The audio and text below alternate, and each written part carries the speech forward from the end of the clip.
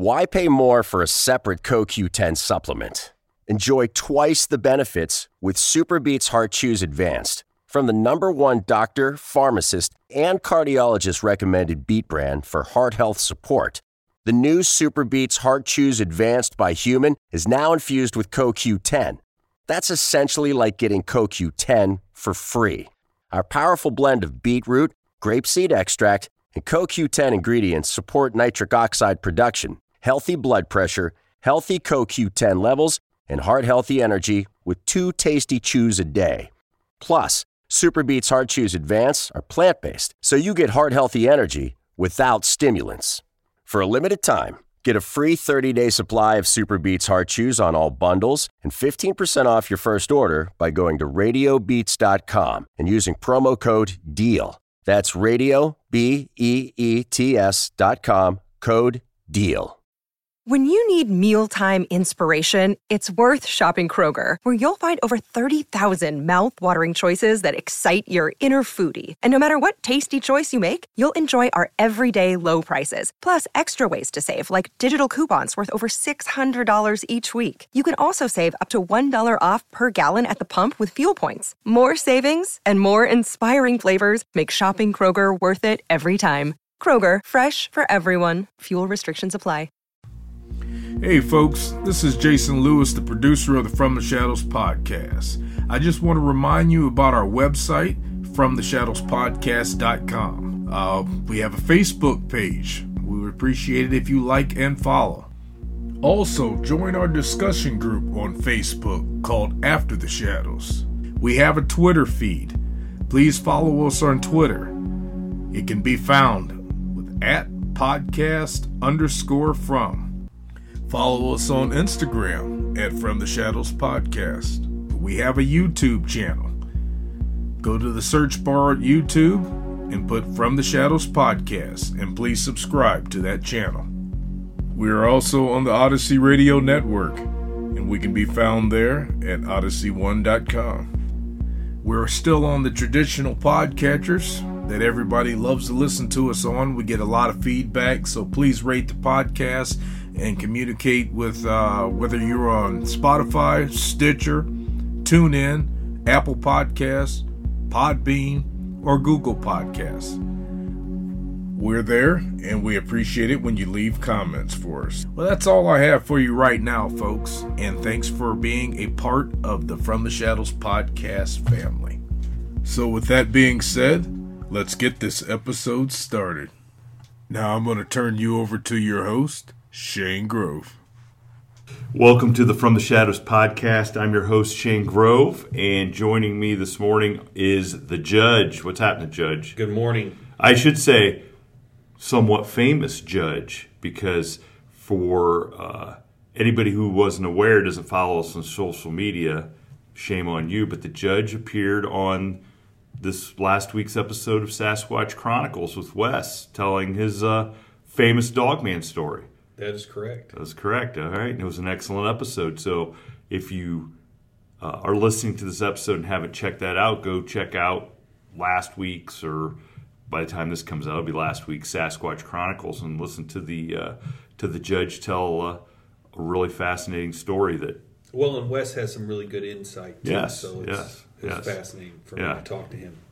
And Jason, our super producer's here this morning. How's it going, Jason? Very good, thank you, Shane. Greetings, everybody. Now, I do feel kind of bad about saying that Wes had a lot of good insight about your Dogman story, considering our guest on this podcast is the godmother of Dogman, not literally, but metaphorically.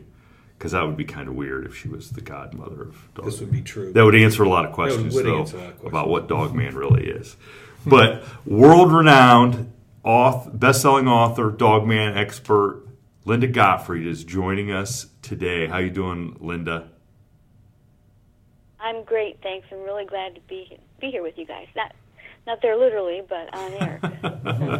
Well, we were a little bit weirded out this morning here in north central Ohio where we're at. We woke up and the fog was like enveloped everything out in the country. And I woke up and I'm just kind of like, is this a Dogman conspiracy, that Dogman's going to try to keep us from talking to Linda and expose the truth to what Dogman really is it's a bad omen to all of our listeners.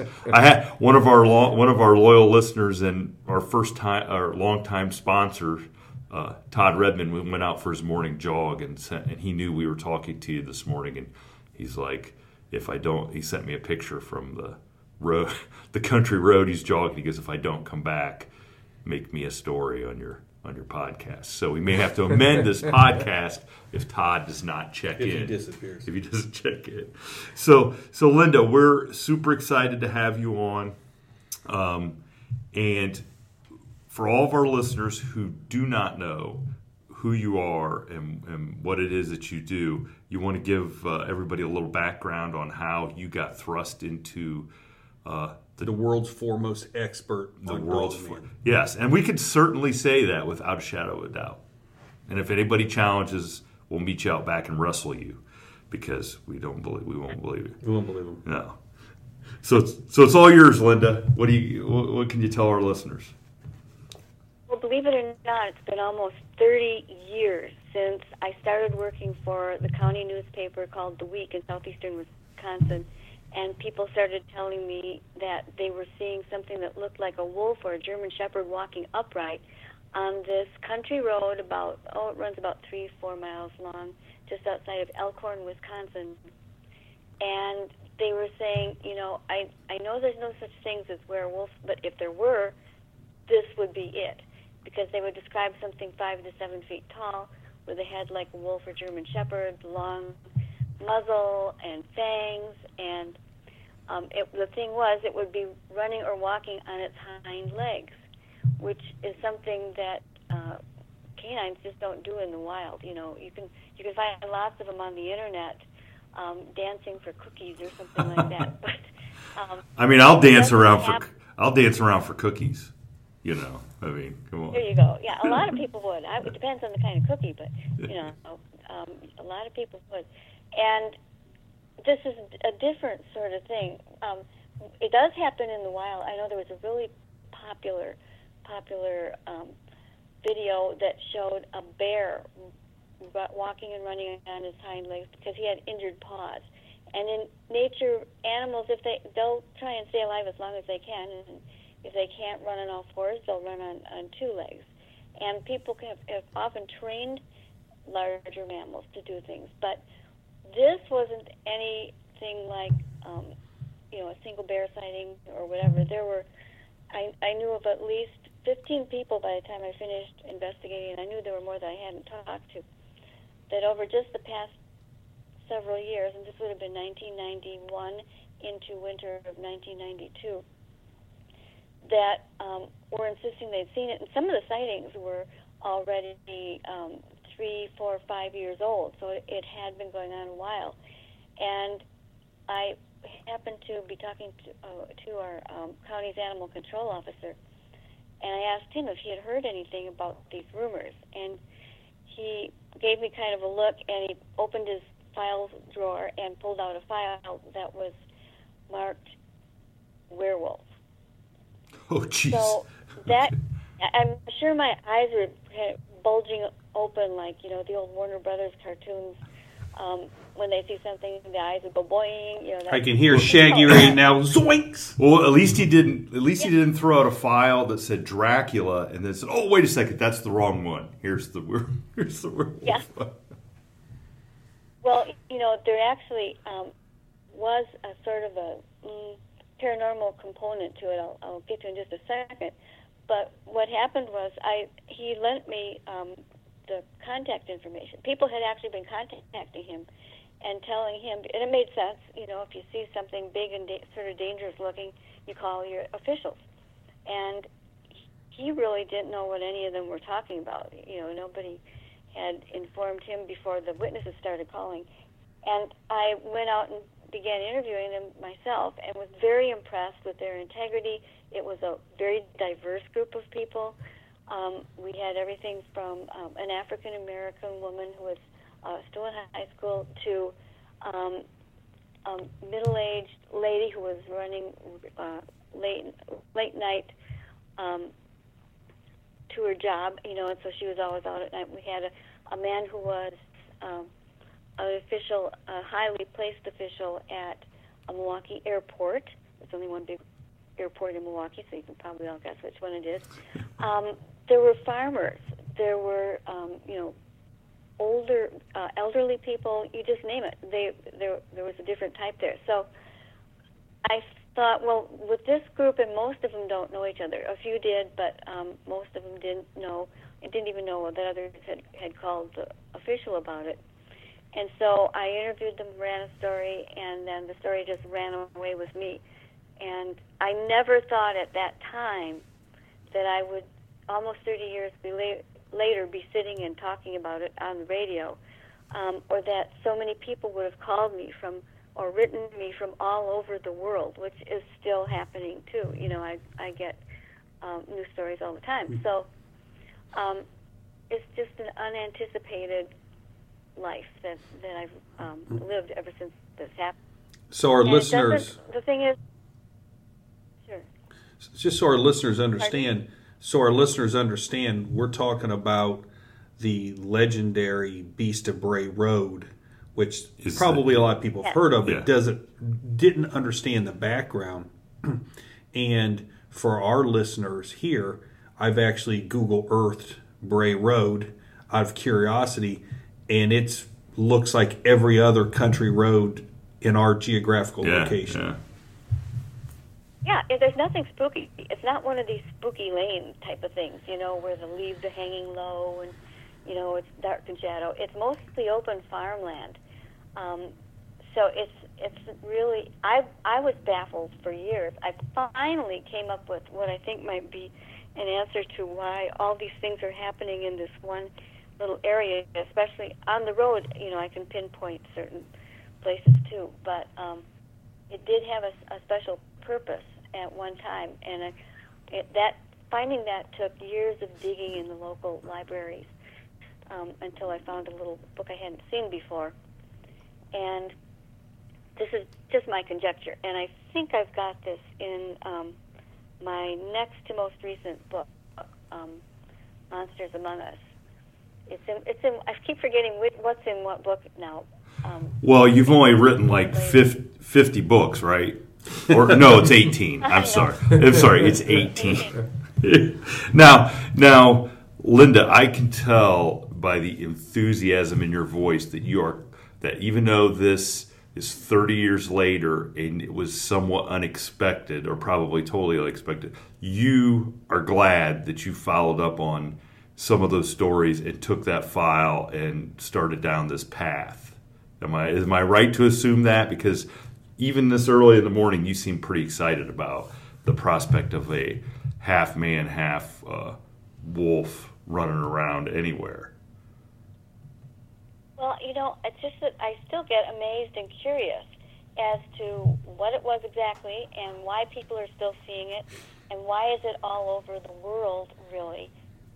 And when you get looking into other phenomena, and here's the thing, I found that like the late great John Keel, the investigator who pretty much gave us Mothman,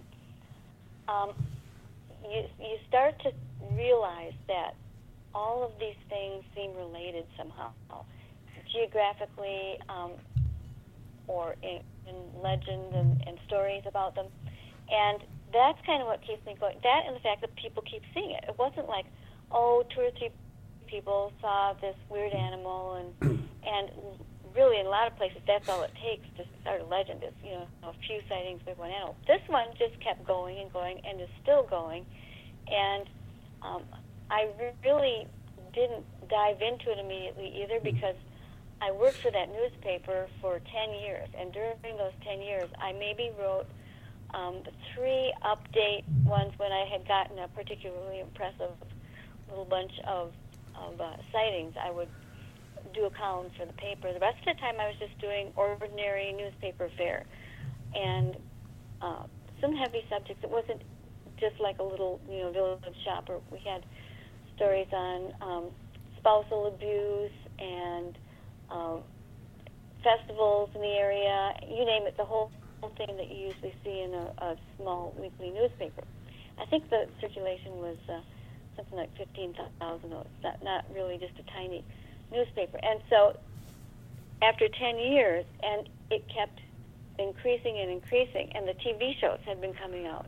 You know, we had Inside Edition back when Bill O'Reilly was the host of that, and the new sci-fi show had come out, and those were pretty big things at that time. You have to remember back in 1991 when this happened too, there was no internet as we know it.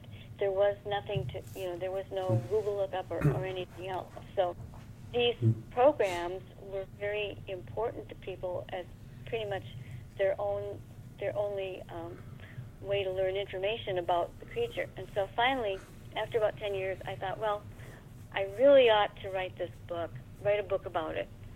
And I was pretty sure that no respectable publisher would take it. So I wrote a historic crime book first, true historic crime, about a poison murderer in the same county, Walworth County, in the 1920s that had been totally forgotten, never written about since the crimes were committed, and it was called The Poison Widow. A tale of sin, strychnine, and murder. And it was a great story, and the publisher was a very good regional publisher, so I was glad to have it. And I went to see him after it was published, and he said, well, so what have you got now? And I said, well, would you believe werewolves? And they liked it. And part of it was that I wasn't just writing accounts of people seeing this.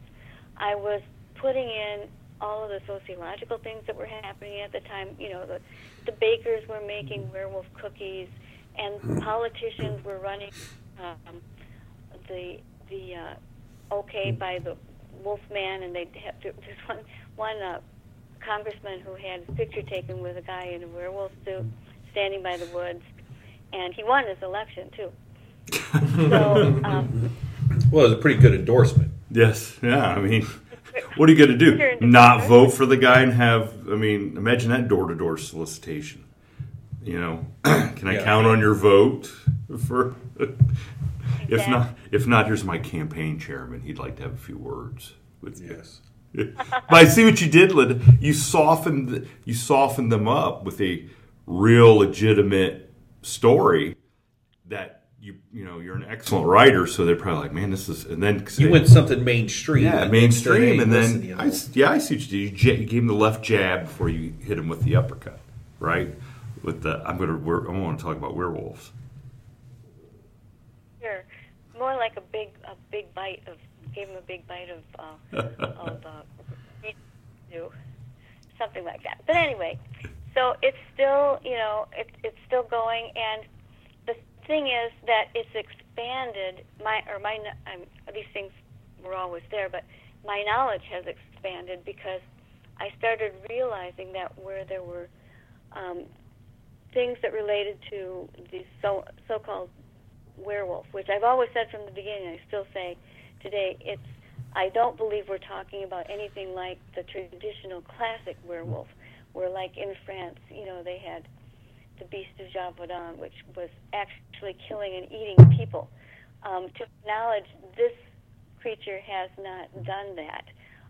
There's one incident in Kentucky that's talked about quite a lot, but it's still up in the air what it is, and if that were true, I mean, you would be getting killings all over the country and the world. It would be very hard to put a lid on something like that. If you talk to David Pilates in Missing 411, he might say, well, something's making people disappear.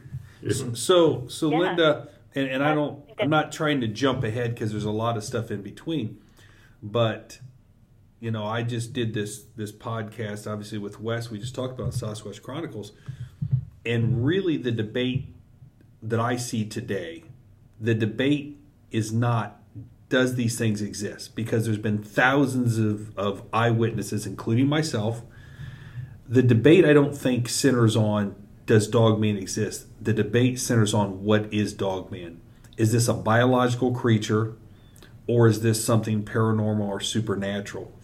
And I think you started to get into a little bit of that because you talked about you were doing some research at a library, and you think you know why all these sightings were happening on this little stretch of road called Bray Road in Wisconsin. So I think we're really excited today to get your take on this, as far as, is this a biological creature, or is this something that's supernatural that Native Americans have talked about for thousands of years? And before you answer that, the one thing that I would like to throw out there, and this may tie into that, is, so as you have done, written these books and done these investigations throughout the years, so you have a cluster of sightings there around Bray Road. Do you find that there are clusters of sightings? When there's a sighting, do you find that there is multiple sightings from an area? Do you find that, or have you found that over the years, so that maybe whatever you have found in the Bray Road area can also be an answer as to why there's other clusters of sightings? If that's the case, maybe that's not. Well, yeah, different areas do have flare-ups at different times. For instance, I've found a number of upright wolf sightings, large upright wolf sightings, in some of the northern European countries, France and Germany in particular, and many of them cluster around military sites. Some left over from World War II, or even some that go back to medieval times. Good military sites tend to stay on, because they require certain things. They require, usually they want high land so they can see around them, what's happening, and protect it better. Sometimes there are interesting electromagnetic features in the area, or usually something special. And so I've written about these on their own, but they do range all over the U.S. But still, here's this little 3 to 4 mile long road of farms, and we're having people to this day seeing weird things. And there's a place that on the northeastern end of Bray Road that seems to have more activity than any place else. And I received a call about 5 or 6 years ago from a man named Lee Hampel, who happened to have purchased a big part of that land. He had 40 acres.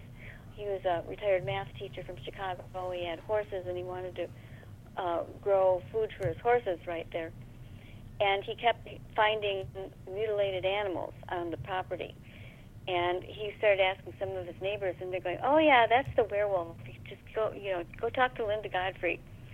And imagine, coming from Chicago, and they say, "Yeah, that's a werewolf." Like that, Like this guy bought land on Bray Road and had no idea that there. Well, that's his own fault. I mean, yes, that's his own fault. Did he wonder why he got it for like $25 an acre?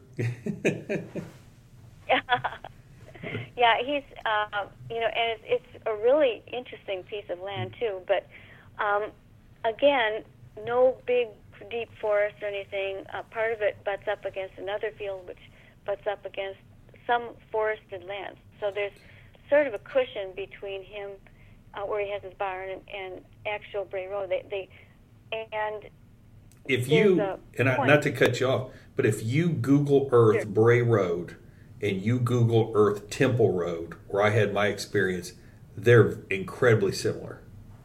Incredibly similar. Yeah. Oh, yep. Well, this is, I've shown this at conferences that I've talked to, and people get really excited when they see it, because I had found this little book in the Elkhorn Library that I hadn't seen anywhere a few years ago, and it was old Indian trails of Walworth County.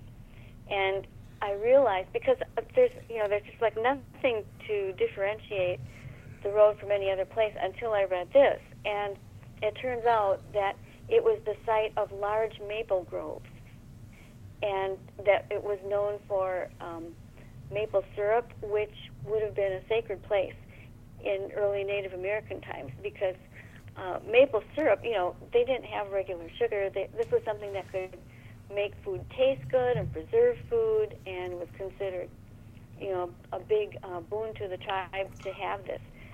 And so I started looking at the trails, and I realized that this end of Bray Road, right where Lee Hampel has his 40 acres, happens to be the center of a geological prayer wheel.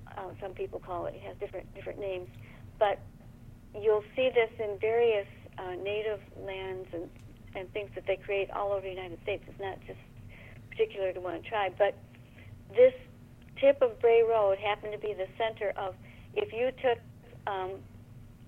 a piece of paper and drew north-south lines, and then drew straight east-west lines, and then off to the angles, each one, the center of it would be Lee Hampel's farm, and then the other ones each lead out to a cluster of freshwater lakes, which are also sacred and were the site in many of these towns of the ancient effigy mounds. And they're animal-shaped effigy mounds. And when the settlers first arrived, this whole area of southern Wisconsin, especially southeastern Wisconsin, was covered with them. And the grounds around them were manicured like a state park, only probably more in order that our state parks are now let to run pretty wild. These were manicured and almost like terraformed was what it looked like when these started. And Bray Road was the very center of this. And I followed each one of these components out to where it ended in little lakes. And there was one for each, and they were all filled with these ancient animal effigy figures, which are not small things. Some of them have ranged up to 150 feet wide, and what they are is raised. They're usually raised 3 to 6 feet above the ground level, and they're very stylized depictions. And people say, "Oh, they're just crude drawings." No, they're not crude. They're very stylized, which meant there were certain codes for knowing how to depict each animal, so they would know what it was. And they would arrange them with the landscape. So if they were doing bears, there'd be a line of bears going down to the water. If they were doing thunderbirds, the thunderbirds would be farther up above the other animals. And this fits into the Ho-Chunk. That's one of the local tribes. Their most ancient lore that they have and beliefs relate to these, to their own tribal totem figures.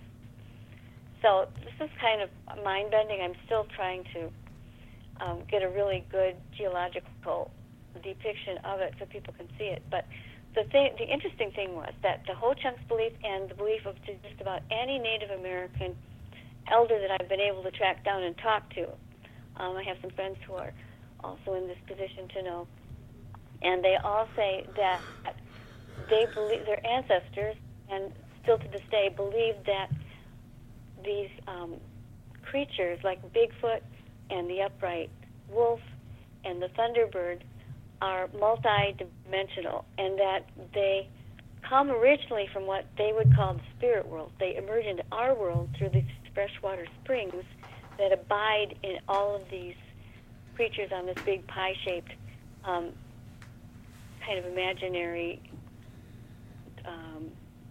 because there's no big line. You have to kind of look at the map and then look at where you are to decide where these would have been. But although I actually have drawn a map myself, but it's still interesting. It all works together. There's the lore. There's the freshwater springs. There is the geological formation. That again, it's not drawn by a line, but you have to look and see where each of these communities are situated, and it's almost a perfect geological medicine wheel. So I think what you're coming. So to answer my question, I think what you're telling the listeners out there is you're leaning towards these are supernatural multi-dimensional creatures. They're flesh and blood. But they have the ability to. Right, exactly. They're flesh and blood when they're here. They come here for reasons perhaps like procreation. When they're here, they can eat. They need to eat in order to have energy to go places. They can procreate. They can do what they want. But when they want to go back, they go back through these freshwater springs and come back and forth between the spirit world and ours as they like. And so when you ask the question, are they flesh and blood? Are they something in between? Are they spirit creatures? The answer is yes. All the above. They're all those things. That was always my favorite on standardized tests. All of the above. All the above. So, Linda, the numerous sightings, and I understand what you're saying about Bray Road being the perfect location for given the mounds and stuff. But how does that explain the thousands of sightings all over? And in Ohio, we've had multiple sightings. In one of your books, Real Wolfmen, if anybody has the book, it's fantastic. On page 113, don't ask me how I have that memorized, but on page 113, you talk about 2 people seeing dogmen in Mansfield, Ohio, which, by the way, is 20 miles. That's where Jason drove from today, right. By the way. So in the fog. Yes. So it's a good thing you didn't know about this story before. So Mansfield, Ohio is just 20 miles away from where we're located, and probably 30 miles from Temple Road, where I had my experience. For the life of me, I don't think we have anything like that. Although Ohio is known for Ohio is definitely native. I mean, the mound building Indians are in Ohio.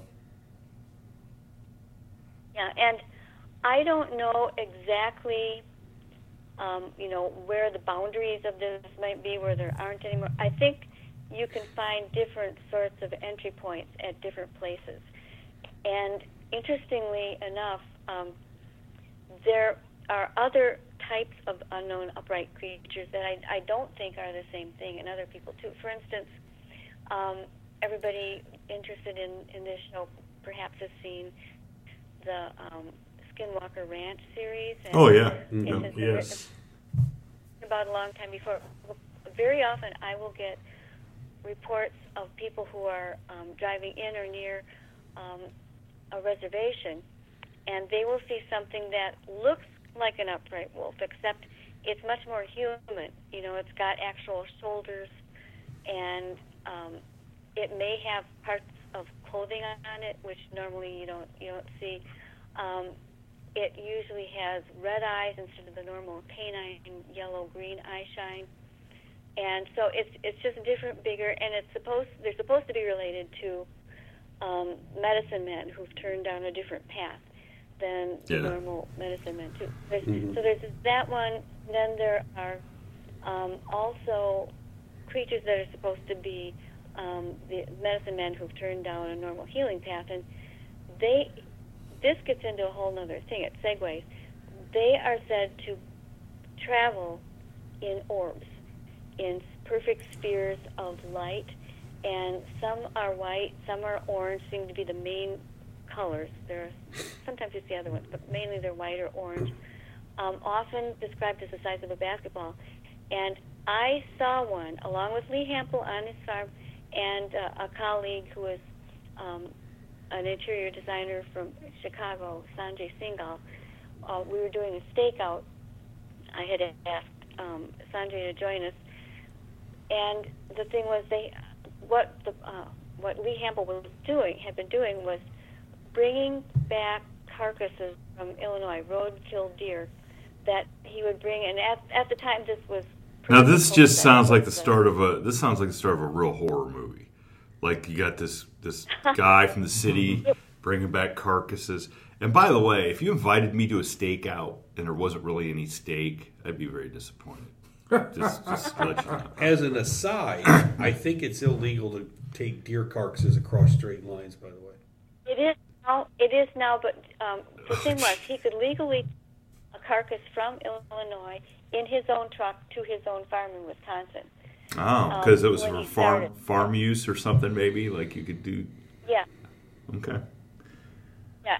So he could do that, and he had DNR people out to his farm and stuff just to make sure. But then a couple of years ago, he had to quit because there was a resurgence of the brain disease, the deer brain disease, and so they clamped. Is that wasting or real something? tightly. Is that what it's called? But, this was just before that happened. So he had this one. It was a 180-pound deer. It was this massive thing, and nothing was touched. He had it laid out area where he almost had like a pivot point where these things would attack whatever was laid, or when I say these things, because I really don't know what we're talking about, but whatever was laid out back there would be torn apart or partly devoured, or one was dragged out into the center of the field and its neck snapped off, and twisted. You could see the twist mark on it. And he was told by a butcher that anybody to do that, any human would have needed a huge chopping block and butchery tools, to make its neck like that. So anyway, it was a very, very eerie place to be. And nothing was touching this one that he had put out. And it wasn't good enough for humans, but usually you'll find some animal on the totem pole will start munching on these things. And he was really documenting it well, too. He has like several thousand photos taken from 3 to 4 different trail cams that he had out there trying to take the photos of them. And in every case, he set it up so that there were trail cams on the creature, and then, or the deer, I should say. And then during the time that something was taken and the next picture, there would either be like a big blast of steamy air that formed a mist, and you couldn't see what was going on. And then in the next one, the carcass was gone, basically. It gets really complicated, so I won't go into all that. But he had this big buck lying out in the usual takeaway point, and I thought it was just so strange. I said, Lee, why don't we just have this stakeout and sit and see if something even bigger is scaring away, whatever should be taking the bait here. And so we were sitting across the field from that point, and there was a kind of some shrubbery nearby, but nothing much else. We were just sitting there, kind of shooting the breeze. I was in the back seat with my camera. I like to be in the back so I can see what's sneaking up. And the two guys who were big guys, they were both like 6'2" or so, were sitting in the front. So they blocked my view a little bit, but I was watching these lights come along a normal flight path, and one was striking me as making slightly erratic movements, and when I thought that, it stopped and backed up, and it looked like airplane landing lights at the size they should be from where we were looking. But when it backed up, when it was hanging there in the air, I said, "Hey guys, I don't think this is an airplane." And they looked, and when the three of us looked, it was as if it knew we were looking at it. It began to come across the field toward us, and we saw there was no airplane. There was nothing for it to be a landing light too, but the light was consistent, and we were just, jaws dropped. I was fumbling with my camera to try and get it, and it moved within a matter of seconds, really, to right next to the car, and it was maybe 25 feet in the air and about the same from the car, and it was the size of a basketball. It was a silvery white sphere, a perfect, like it had been machined or something. And it was lit from within, but it didn't really light up the area. It cast like a beam down at one point, but it was just shocking because there was nothing to explain it. And I have read many places since then that shaman or medicine men would often travel inside be this type of orb. I actually was close to one, too. I had another sighting previously some years ago in Michigan in a haunted house, and it looked exactly like what we were seeing. But the three of us all agreed exactly on what we saw. It was amazing. Well, you know, and I hate to give Sasquatch Chronicles so much publicity because, I mean, they really need it. But I listen to Wes I listen to that quite a bit, and that's the one thing he has been finding with the Bigfoot sightings is that he always asks about, have you seen orbs of light? And almost everybody sees orbs of light in conjunction with Bigfoot sightings, which would certainly tie into your theory of if these things are coming from another dimension or another plane of existence, and that's how they traveled is by a, you know, and it's, you're talking about Bigfoot and the Thunderbirds and Dogman and whatever other kind of cryptids out there, and that's their mode of travel.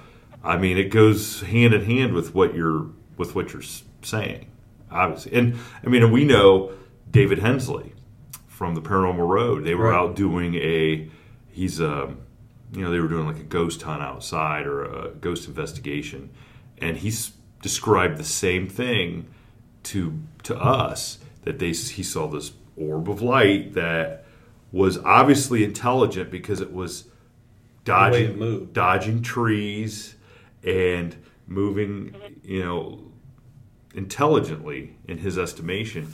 And up there where they were looking, there's also quite a few Bigfoot sightings in the woods.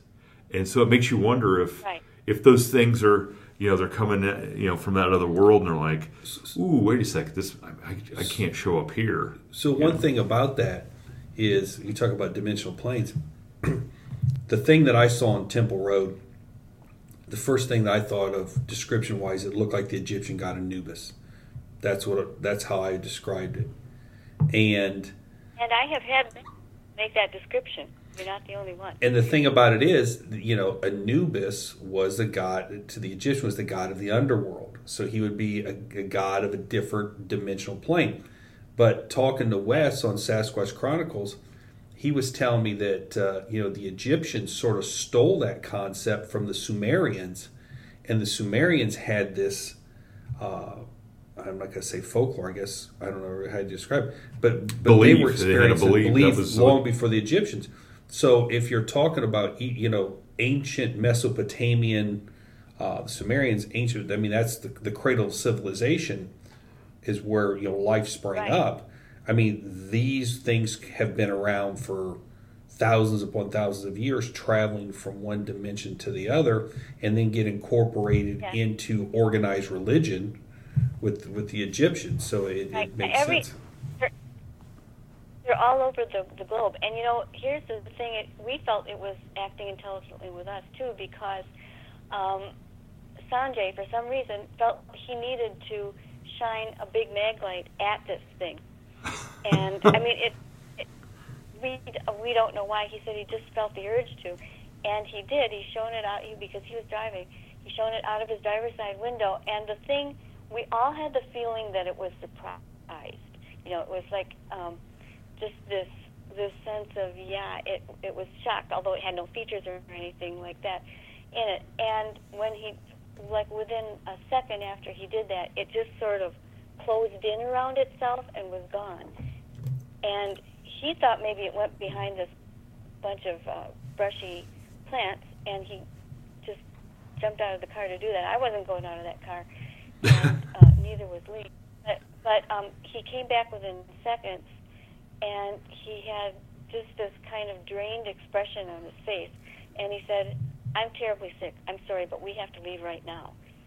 And he didn't see anything in particular, but he just got this complete ill, we could tell by his face. It was just ashen that we had to leave. I don't know what would have happened if he hadn't done that, if we would have been beamed up, or who knows, if we all would have been. But because he went around there and did that, and he had driven, we did leave then. So, but there are also other claims about these spheres. Many tribes believe that little people travel in them, that Bigfoot travels in them. They're kind of a transport, just universal transport from what I make out of looking up all these. Well, yeah, if you look at if you go back to Iceland and you look at the folklore involving the Fae, that's the same thing, right. Is that they transfer and that's the whole Midsummer's Night's Eve thing, is that on Midsummer's Night's Eve, the veil between our world and this supernatural world is at its thinnest because of the summer right. equinox or whatever, and that's when you can see orbs more clearly and stuff like that. I'm just going to tell you, if Elon Musk gets a hold of this podcast, he's going to try to figure out a way to capitalize on that as a mode of transportation. Which I don't. So then they're kind of like universal cars. So then I guess then your theory on what these beings are and where they come from probably then might explain why Bigfoot and Dogman, despite all the experiences and sightings and encounters, don't really seem to be intent on hurting or killing a human being. If they're, it seems like maybe they're more or less trying to scare people out of certain areas to keep them away from them, but it doesn't seem like they really want to do us harm as much as they just want to instill a little bit of respect and fear in us for their being. That's certainly how it seems, and I always say I can't claim that, yes, this is what they are, all of them for sure. I think we are looking at several somewhat different phenomena when you see the types that look like the skinwalkers, or you see the I call them the normal forest type, that people run into them in the woods, or just there are several others too. But yeah, I like to say that this theory best fits what I've heard from Native American friends across the country and other places in the world too. I mean, it's simply a worldwide phenomena, and why would that be if there wasn't some validity to it? And it does sometimes make people sick.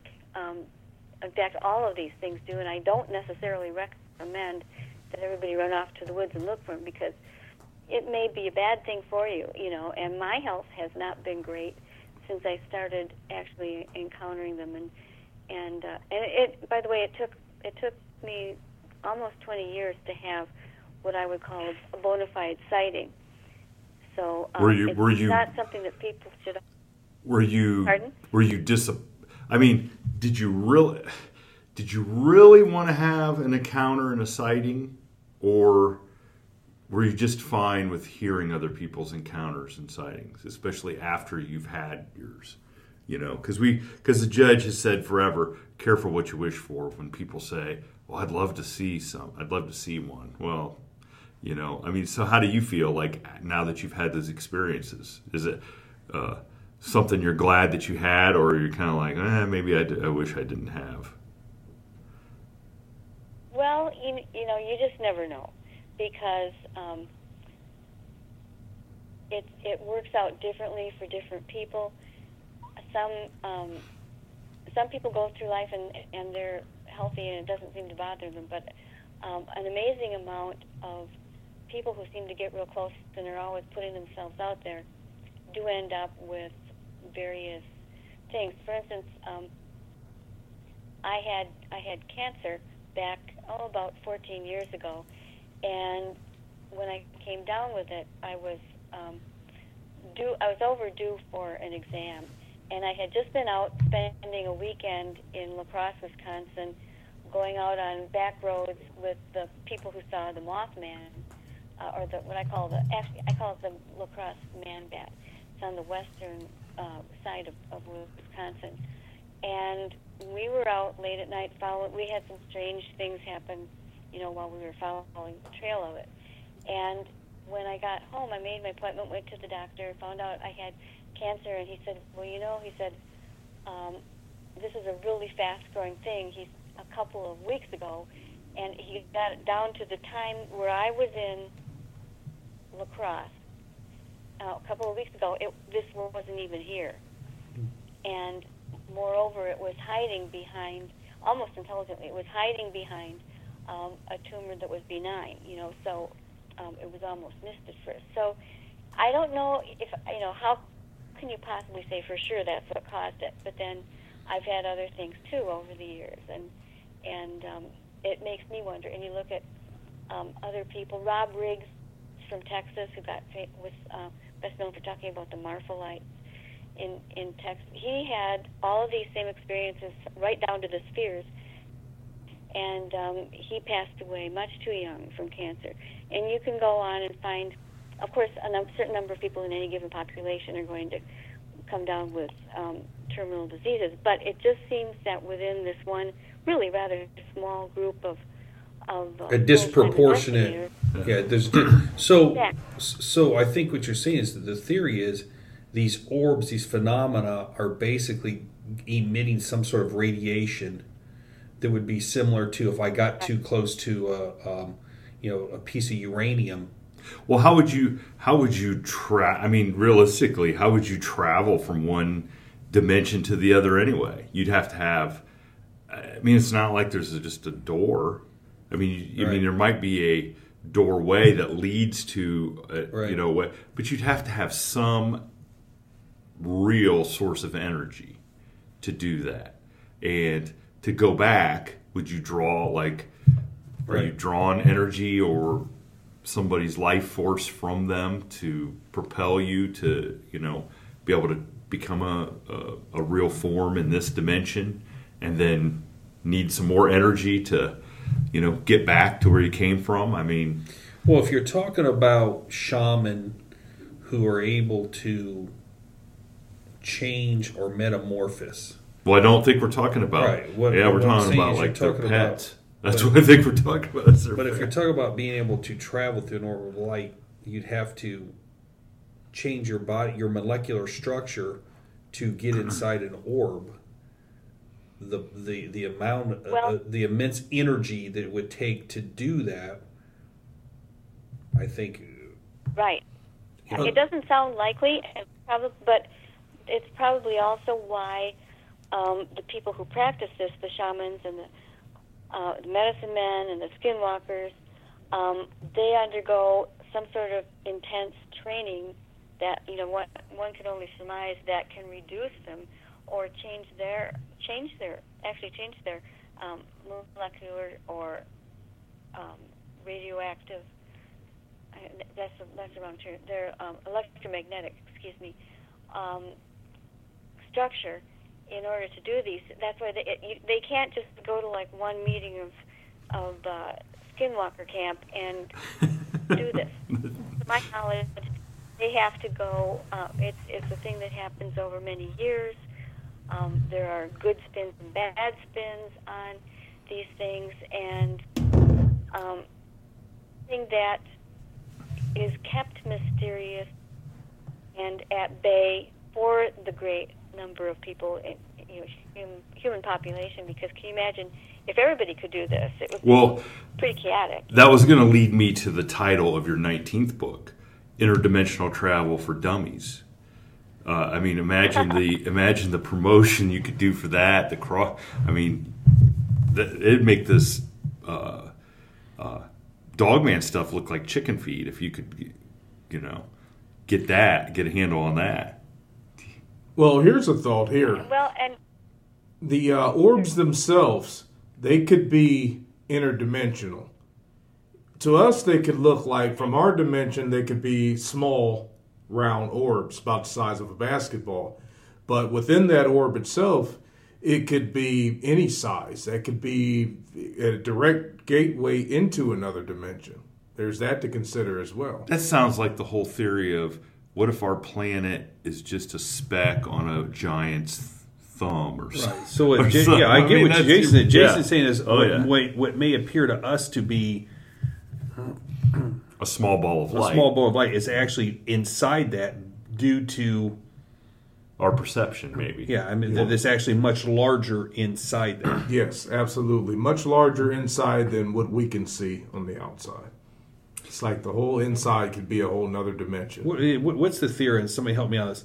The closer you get to traveling at the speed of light, the smaller the mass gets. Well, that I believe was Einstein's theory. Right. Or, I mean... Yeah, I think it is. Or some... Well, yeah, the faster you go, the smaller Linda, book number the 20 is Physics for Dummies. Where this is what we need that. We need to have that handy here so we can... or maybe we'll write it Physics by a bunch of dummies. Physics. Quantum temporal mechanics by a bunch of dummies. Well, and this gets brought up all the time on our podcast when we talk about ghosts and different things like that. Is, first rule of thermodynamics, right. Einstein is... energy is neither created nor destroyed; it just takes different forms. And right. And what does that energy do? There's also the question of how it interacts with our human waves, whatever it is that we have. Because I can tell you real quickly, my other incident is told about in Weird, Wisconsin, Weird, Michigan. Because I was in Michigan, driving around somewhere in the northern part, and this would have been about 2005, that my usual method was to blow into a town and find out where the local historian lived. And I was in this little town on the shore of Lake Michigan, and somebody said to me, well, or actually it was the local historian that sent me to an old brick tavern that was now being used for an apartment and law offices. And the lady who owned the building had no idea that I was coming, who I was, what I wanted. So there's nothing she could have set up. And I got her to take me down to the basement, because normally for that book, I just needed to get photographs of the surroundings, because you couldn't really expect ghosts to show up on cue or anything. So I'm like, well, we'll go down to the basement. I'll take my shots of what we've got down there. And we walked down, and it was a huge, huge basement with absolutely nothing in it. And all of the ductwork had been taped over with brown paper, so it was very plain. There was one little light bulb at the far end and one next to the steps where we were. And we decided to turn off the lights for a few minutes. And we were just standing there in the dark, and then all of a sudden, this white form, and this was only a 7-foot ceiling, and it was maybe about 6 or 7 feet away from me with this ceiling right there, and this whitish basketball-sized orb just appeared right in front of me. I had the unique impression that it was very interested in me for some reason. And I thought, no, this can't be. And I turned my head away and looked back, because I was thinking it was just a optical delusion. And it was still there, just like it had been. And I had my camera around my neck. I didn't have a cell phone. I had an actual camera with me at that time. And I raised it up, and that's all the time it took for it to just kind of boink out of existence. It was gone. And I asked and I could hear the owner kind of take a sharp breath. We hadn't said anything or spoken during this time. And she turned the light back on, and I said, did you see that? And she said, yes. But what she saw was the full form of the ghost that was known for being in that basement. They called him Little Billy. He was a teenage boy that died of tuberculosis in the early 1900s, and was known through town that way because he was seen as this young man. She saw Basement Billy, as he was known, and I saw just the pure form of the orb at the same time, in the same place.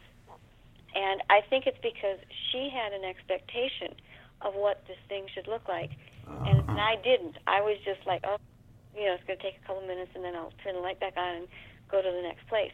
So that suggests to me that these things have the ability to interact with our minds or with our electromagnetic fields or whatever, and it's almost like they're using our brains as a computer image, perhaps, or something. But whatever you're building as an expectation in your mind, going to look up, maybe, I don't want to say boomerang back on you, but that's what you'll see, evidently. So that is a great example of, that's fascinating. Yeah, of two people seeing the same thing. And it's not like she said, "Oh, I didn't see anything," but she saw the same thing that right. She saw something at the same time you did. Her perception was a ghost, or boy, your perception was a ball of light, because you had no expectation. You had no frame of reference. Yeah, you didn't know that there was a ghost. Right. Well, maybe you did. So what was the impetus to go to this building anyway and take the picture for the book? I mean, what was the story that you were kind of researching and going to put in the book? It was known to have poltergeist activity, Okay. and it was thought there were weird things. I mean, she used to run an antique store in there, and she'd come in the morning into the still locked room, and all the glassware would have been swiped off to the counter to the floor. You know, things like that. And so it had gotten kind of a reputation, and a few people were seeing this mysterious disappearing figure that looked like a teenage boy, you know, dressed in the antique clothing. And so it was talked about that way, but I didn't know that. I just thought it was like a poltergeist because she was telling me about the silverware and glassware that was found and breaking. It would break light bulbs, and I was just thinking of sort of a protozoan type energy that wasn't really rigidly known, you know. So I didn't expect that I was going to see a full-shaped young man, and I didn't. I saw the pure energy, the globe of energy. Well, I think what you need to do then is you need to go back and sit in that basement until you see another. I never wanted anything so out of that basement. I mean, it would just be interesting to see if you would see Basement Billy, or what, you know, or whatever he was called. I mean, now that is your expectation. Yeah, that was in Manistee, Michigan. And if anybody has the Weird Michigan book, then you can kind of see the picture of the lady and what it looks like and everything. But it was really creepy in there. I didn't like it at all. I just wanted to get out of there. That sounds like a perfect job for one of our loyal listeners up there, Tim Lovelace. He would be just the kind of guy we could send to go sit in the basement, and he would love that because he's kind of a creepy guy himself. But and I only say that because I know Tim will listen to this and he'll be like, "Well, thanks a lot," you know. But you got to take care of. So, what expectation would the ghost have of seeing Tim? Ooh, I don't know. I could probably say that. When you put it on a scale of creepiness, Jason would have to cut that out of the episode. I would, if I said that out loud, of what the expectation. So Linda, you've written all these, 18 books, amassed. I mean, I can't even imagine the research that has gone into these books. The follow-up, the field research, the talk. Yeah, what really stands out to you as one of the scariest, best, creepiest Dogman stories that you have come across? That you just, other than the Judges, because I know you listen to the Judges story. But what is one of the best stories that you've heard? Word for word. Wow, that's really a tough one because there've been so many, and some of them are just simple, but I think really frightening. There was a man and I think it would have to be the only one I know of that was actually hurt by one of these things. And this was a man in Quebec, and he was out just walking on a trail one day, and he was not armed or anything like that. And the next thing he knows, he's walking up a trail, and this big animal is there, and it turns around, and it's an upright wolf-like creature, and it was at least 6 feet tall, just like they're always explained. And he was just like in panic mode. And he said he wanted to get around it and get away from it. And each time he'd make a move, it would sort of counter it. It was like, he said he felt it was not being vicious, but more like when you run up with your shopping cart in a grocery store and you don't know which way to go, you know, you're putting it this way and that way. Yes. And finally it dove past him, and he sort of went slightly the wrong way at the same time. And it ended up skinning its fangs along his flank, his side, and actually caused like a big wound as it went. And he had to go to the hospital and get stitches, and told them it was a bear because he knew they'd never believe him. But he said he always felt it didn't mean to do that. It's just that like he had sort of cornered it, and that's the way it went out. And then he made it kind of. And he sent me a photograph of the stitched up area, you know. And you can't prove it from something like that, but I've shown it to friends who are a doctor or a surgeon, and they said it looks like very consistent with something like a long tooth from a carnivore of some type. So, and he said that's exactly what it was. It was a wolf on its hind legs. And that to me is really scary because it shows that they do exist in a solid enough form that they could do danger if they wanted to. It's the implications as much as anything else. Well, yeah, I mean, because let's be honest, there's nothing you could do if a creature that size with fangs, claws, and traveling interdimensional or whatever, even if it wasn't in a spirit creature, that kind of creature you'd stand no chance against. Well, think of it this way. I mean, if you get attacked by an 80-pound pit bull, yeah, you stand no chance. Listen, I'm on the mail route every day, and it doesn't take. A 40-pound dog is on you and got a hold of your leg before you can, do anything about it. And I'm just like that. So I can't imagine. I've seen some dogs that are 100 pounds. Joe Rogan's podcast, he talked about, would you fight a 30-pound rat? Not that they exist, but would you fight? No, because 30-pound rat would probably kill you. A 30-pound rat absolutely does exist in the bowels of New York City. Come on. So, yeah, I mean, the thing that my experience and the thing that I saw that night, 6 foot tall, canine, there's no way I could have fought that off. I mean, there's just no way I could have fought that off. I mean, I don't care. People will say, yeah, I thought it wanted to have me for lunch, and it could have if it wanted to, badly enough, But almost that's the other baffling thing is that in almost every occasion, the creature people will have the impression that it could get them if it wanted to. It's not happy that they're there, but then at some point that it will just break off and dive into the shrubbery and they don't see it again, So it's almost as if it's bluff charging, and it sounds to me very territorial in nature, and maybe that's a lot of what's behind it. It wants its own territory, and that's often people feel that's the case with Bigfoot too. So, well, as within any society, let's just say, we'll call it the Bigfoot circles and the dog man. There's always some rogue characters.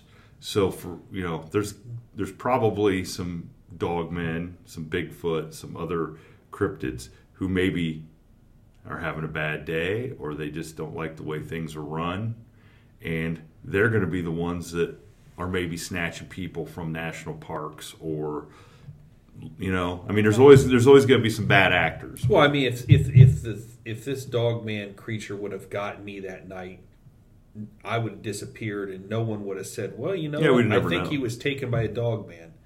I mean, that's a statistic that wouldn't have shown up. No, right. Especially because my experience predates the Bray Road incident. I mean, no one would think, oh well, and there's no large carnivores. There's no apex predators in my area of the state. People just thought, well, somehow he got abducted by somebody, or he got hit by a semi or something, and whatever. Yeah, they got killed. Yeah. But so I'm not going to rule out that these things wouldn't kill you. Yeah, because you're not. I mean, who's going to be the one to tell? Yeah. Hey, listen, I got killed by a dog man or a Sasquatch. No, yeah, unless there was some serious evidence or whatever. Right. But Right. So, off the topic of dogmen, you mentioned to us before we went on the air that you had some little people stories. Yeah, and I have actual sightings of elves and things like that that are in I Know What I Saw, the latest book that came out, but also in relationship to these little to the things that seem to travel in orbs. And this may be a good segue for to end my my talk for today. But my husband and I had a trip the week before last up to Superior, and I had a couple of things I wanted to do up there. It was our anniversary, was the main reason we went. But way back in 2005 or so, I met a man who was gathering from land that he owned on the south shore of Lake Superior that contained concretions, which are a special type of formation that it's almost like the same idea as putting an irritant in an oyster to make it grow a pearl. These are small, round rocks. They look like they're almost machined. And inside of each one is some sort of thing, a fossil-like thing, like a fossilized leaf or whatever, that sand and pressure over many, many years have made into these little weird-looking balls. Some are like an inch, some are several inches across. And that, too, is in the Weird Wisconsin book, for good reference. And there was a man up there who had found about 50,000 of them along the lakeshore. And these particular ones are only found there. The only trouble was that the Bad River Band of I want to get this correct here. The Lake Superior Bad River Band of Chippewa or Ojibwe, and they believe that these concretions were specially created by God, each with a tiny soul, and they've made it illegal now to take these from their land. And they kind of would like it if people brought them back, although 50,000 I doubt they're going to get. But I had one that I had saved from... Yeah. So that's quite a haul right there. It is. But I decided, well, I'm not doing anything with it. They would like it back. Why don't I just take it back? And so you can't just go out on Lake Superior and throw it if you want them to know about it. We went and found their tribal offices, got escorts down to the correct shore, and I threw it out as far as I could into the lake, which was, if you saw Tony Fauci's toss of the baseball this spring, I was worried for him. So it didn't go very far, but they said that was fine, and in fact they had said just take it down to the shore and chuck it in the lake. So I chucked it in the lake, and I just couldn't help feeling that there was something unique about it, and I didn't do it because I was afraid of it or because I believed in it or because for any other reason other than that. I knew they would like it back, and I thought that's something I can give someone. But it was weird because when it landed, it was like the sand right there on that beach sort of sucked it down, partially down into it, almost like watching somebody go into quicksand. And it was just kind of a unique thing, but it got me to thinking about, we're talking about spirit-like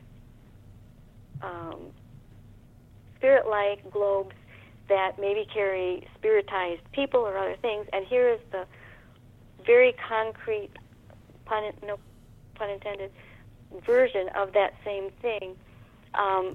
It's like we have certain forms that are solid or spirit-like that mimic one another, and we don't know which one is first or whatever. I think there's just so much work to be done on this, but I felt kind of good that I put it back there, and I don't know. And I'm not trying to urge people for feeling guilty if they have one, because the man who was collecting them had a place called the Concretion Museum, and was selling them from there. But if people wanted to, there is a way to give them back, and I'm not going to give out any information on that. It's easy enough to find if you just Google the Bad River Bandit. It tells where they are and everything. But so I just thought it was another link in the presentation of globes of light, globes of mysterious substance, and globes of earthly substance that all have this idea of something special riding in it or residing in it. And to me, that's just it's another direction to go in the eternal quest. Yeah, that's a very interesting. I mean, I can't believe 50,000. One guy found 50,000 of those little. I mean, how does that stuff even come into existence? That's just amazing. It's supposed to be. So, yeah. So just something to kind of blow everybody's mind with if you think about it, it just gets really interesting. And they're supposed to be like a couple thousand years old, more than that probably. I can't remember the exact amount, but yeah, it's an interesting thing. So indeed. So Linda, before we let you go today, what is there anything else that you would like to steer our listeners? How they can come check your stuff out, keep up to date with what you're doing. Sure. Any new things that you're working on that you want to kind of tease the listeners? Sure, yeah. I've been working on the Black Mystery Cats thing, and in fact, I mentioned a little bit about that earlier, I think. And my son, who is a very skilled filmmaker, and I and his father and our informant in Hillsboro, Wisconsin, about these mystery cats, created a documentary. It won first place documentary in the Midwestern area of the Midwest Weird Fest, and it's now available on Prime Video.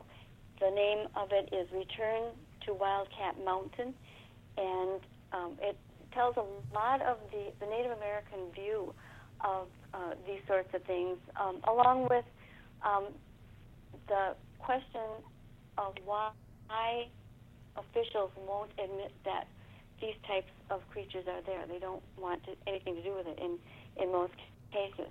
We had wonderful witnesses. There were, I think there's a total of over 100 witnesses that have given their names, and I put an extra appendix in the back of the book. This information is also in 2 chapters in the I Know What I Saw book, and you can find it all at lindagodfrey.com. And of course, again, just for the film, you can just go to Prime Video and do a search for Return to Wildcat Mountain, and you'll pop that up. So we urge all our listeners, I mean, if you're listening to this and you did not know who Linda Gottfried was, shame on you. You're not a true cryptid fan, because, like we said, she is the godmother of the Dog Man and many other. I mean, her books run a nice little gamut of different subjects, and to know that we can go and watch on Prime that documentary. I mean, I think we're all going to go check that out. Oh yes. I mean, that sounds great. But I mean, we truly appreciate your approach and all the research that you have done, because I mean, I think you've kind of blown our minds. Oh this yeah, morning. I wasn't expecting this today. I got to be honest with you. With your take and your on what you think some of this stuff is. I mean, I don't know how we can argue with you, because you've done the research. You've done the research, right. Been out there experiencing some of this stuff, and hopefully you don't run into the Dogman in its Dogman form, and not something you really want. Yeah, because that would be a terrible last chapter to the book. Linda. Well, I may have done that one time. If you read the opening chapter in Michigan Dog Man book. All right. I gotta look that up now. So for our listeners out there, if you want a good read, something that you can, and I do this all the time with Linda's books, because I have several of them. I like to sit in bed at night and read about 5 to 10 pages. There's different stories. It breaks it down. It's a perfect nighttime read, and the stories are amazing. And my favorite book so far is Real Wolfmen, True Encounters in Modern America. I know it's an older piece in her catalog, but if you really want to learn more about Dog Man, pick up that book. Linda, where can they pick that up? Just at your website? Actually, it's probably better to, just look for it online in Amazon or any online bookstore should probably have it. Yeah, Amazon or Barnes and Nobles. Excuse me. Yeah. Barnes and Noble, yeah, definitely. Or go to the Penguin Random House pages and look up my books there. So there's all kinds of places. Okay. Well, Linda, Prime Video. I was just going to say it's Prime Video for Return to Wildcat Mountain. Yes. We'll make sure when we post about this episode that we make sure put a link up to that so people can go check that out, because I think people are going to, after they hear this episode, are going to want to. I'm going to go check it out. Yeah. Yep. Me too. Yeah. Labor Day weekend, I'm checking it out. Oh yeah, Labor Day. We might as well labor. Right? So Linda, I want to thank you personally for coming on. Dog Man is an important topic to me because of my life experience, and I've read so many of your books and followed you. I'm a little actually starstruck to be talking to you, and it's been super exciting for me. Well, thank you. I enjoyed talking with you really very much. Yes. Thanks a lot for joining us this morning, Linda, and we can't wait for everybody to hear this episode, because I think they're really going to enjoy all your insights. So have a beautiful day there in Wisconsin, and I hope you guys had a good anniversary last weekend. We did. We had a very, very fun trip. So, and thanks to all your listeners. I really appreciate it that people take time to listen and think about these things. Yes. Yes, indeed. All right. Thanks a lot, Linda. Thanks, Linda. Take care. Thank you. You have a good day now. You too. Bye-bye. Bye-bye. Thank you for tuning in to this week's episode of the From the Shadows podcast. Until next time, never shy away from the darkness or what may be lurking in the shadows. We are out.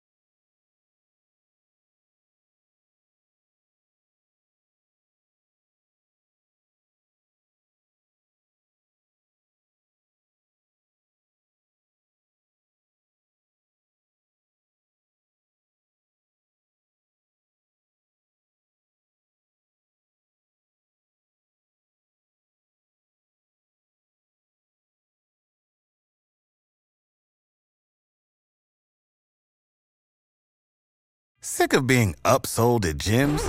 My guy, you're currently a base member? For $90 more, I can upgrade you to our Shred membership. For $130 more, you'll be a Swole member. And for just $300 more, you'll reach Sweat Platinum. At Planet Fitness, you'll get energy without the upsell. Never pushy, always free fitness training and equipment for every workout. It's fitness that fits your budget. Join Planet Fitness for just $1 down and $10 a month. Cancel anytime. Deal ends Friday, May 10th. See Home Club for details.